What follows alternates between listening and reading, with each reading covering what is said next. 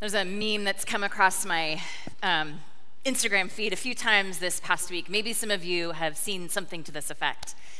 It says, "What a year this week has been." And it's come across my feed several times over the past year and a half. It's been a rough week. It's been a rough few weeks. It's been a rough few months. This week, sort of holding the things of our world, the natural disasters, the political upheavals, the things that are always riding there, the climate concerns, the uncertainty that we've sort of figured out how to live with, but that has been amped up a little bit lately in terms of COVID and what our world looks like as we live through a pandemic. A disappointment in seeing the decisions some are making and others are not making, even just trying to navigate as we do gather together, as we are sensitive to each other. Well, do you feel comfortable with this? How should we do this? Should we do that? Are we mask on? Are we mask off? All of that. I found myself many times holding my breath as I went to scroll through the news, sometimes relieved that there wasn't a new headline. And it was similar to the way I remember feeling at the beginning of pandemic, sort of hiding away in our home, trying to stay safe. I remember having this sense that like a dark cloud was going to come and descend for a period of time, and then a few weeks later it would clear out. And here we are. And the dark clouds come and go, and they sometimes feel heavier and sometimes feel lighter. But it does seem that these days we are figuring out how to live amidst these times, how to be faithful in the midst of these times. Even the gospel this morning, as I was reading it this week, has the disciples saying, "Jesus, this teaching is difficult. Who can accept it? What can we do with this?" For the last several weeks, we've been hearing from John's gospel as Jesus has been talking about bread, and that he, the Christ, is the bread of life, that his body, that his blood is meant for our nourishment, that as we abide in him and he abides in God, God abides in us, and we are all connected in this beautiful way. And it's difficult. Many of his disciples turn away and no longer follow him. This morning, though, we also get to hear a bit from Joshua's story in the Hebrew Scriptures, written long, long before. This little excerpt that we heard, it's at the end of Joshua's life. Joshua is the person appointed after Moses to lead the people of Israel, to lead the people who God, through Moses, has saved from their horribly oppressed life in Egypt. Moses has helped them find some sense of liberation, but it's taken them some time to wander through the desert so they can start to shed all of that old life. And Moses, he's able to lead the people just to the verge of the promised land, of the new place they are going to live, of the new ways they are going to live. But because Moses is part of that old way of living, he's not able to go with them, and it is Joshua that steps into the position of leadership to be with the people, to lead the people into this new way of life with God. And the story is also a little bit rough because they enter this place where there were other people living in the way they thought God or the gods wanted them to live. There was a lot of destruction, there was a lot of death when it came to understanding how the gods work. Joshua has done his best with the people, and here he is at the end of his life. He's gathered the people, and he's offering them this moment to recommit, sort of like what we do every time we celebrate Eucharist together, every time we celebrate baptism together. He's reminding them who they are, and he's reminding them that they have choice into how they choose to live, into who they choose to put their trust in, to entrust their lives with.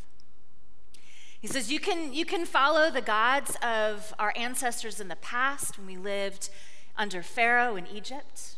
You can follow the gods here in the promised land that the people, the Ammonites who live here, that they are following. Or you can follow the Lord. Now, this word in the Hebrew scriptures, the word for God that is usually translated as Lord, is this mysterious word that we say something like Yahweh. Yahweh. Which maybe has a little bit more to do with the way Jesus addresses God as his Father by calling him Abba, Dad, Daddy. Joshua is inviting the people to entrust in Yahweh. It is Yahweh who chose the people in the first place. Joshua is reminding them of the pathway to freedom, to liberation, that Yahweh led them through. It is Yahweh that has been with them as they have wandered in the desert. It is Yahweh that has made sure they had what they needed. Food to eat when there was nothing to be had. Water to drink when the land was dry. It is Yahweh who offers the commandments, the best ways to live, to love each other, to live in these particular ways of respecting each other, of remembering that we are connected. We are responsible for the choices we make because they affect not only us, but the people that we live with. Yahweh chose the people, and Joshua is reminding the people that it is up to them to choose Yahweh as well. When he says choose, it's the reflection this week in Connect talked about all the choices that we have in our lives. We're so privileged to have so many choices all throughout our days. And yet, what Joshua is inviting the people here today to do is to choose service. Who will we serve? Who will we live in service of? Of all the things that fight for attention in our lives, where will we invest our time and our energy, our service? Ram Dass has this quote. He says, "Find something that needs help and help it. Then you work on yourself to make it a conscious act." As Gandhi has said, "The act that you do may seem very insignificant, but it is important that you do it." Joshua reminds the people that God chose them, that Yahweh chose them. Yahweh came close to them. And Joshua says, for me and my household, this whole community that he leads, we choose to live in service of Yahweh. There's something about this word, Yahweh, that is deeply significant, I think, and meaningful in all of this. We're not exactly sure how to say Yahweh, but scholars think that God's name was meant to sound like the sound of breath. Yah, the way we breathe in. Way, the way we breathe out. That with every breath we take, we are naming God. We are, in a sense, choosing God, choosing life and light and joy, the joy that comes with being in relationship with God. The people throughout our sacred stories, they have a hard time remembering to stay loyal. They have a hard time remembering to live and trusting in this way. That's why Jesus comes many years later.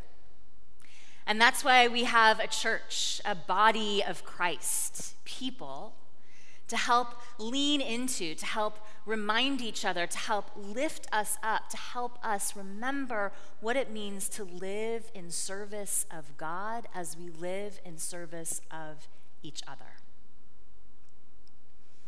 My invitation to us as we are figuring out what it means to live in pandemic, as we are figuring out what it means to live in a world that still is breaking our hearts open, is to remember the sound of our breath. God is as close to us as the air, as the life, as the energy that we are breathing. This breath that is animating us, moving through us. This breath, this life that is moving through each other. God chooses us, and because of that, we are invited to trust in our choice in God. The other thing about the way God is spoken of in the Hebrew Scriptures is this sense, it's not about an intellectual assent. It's not about, I believe this intellectually with my mind, with my thinking. In the Hebrew understanding, it was about how we live, the actions that we take, the things that we do. As Gandhi reminds us, even the smallest things contribute to the world we would like to shape, to the world God is working to shape with us and through us. May we choose to breathe in God's love. May we choose to breathe out God's hope, God's light, God's healing,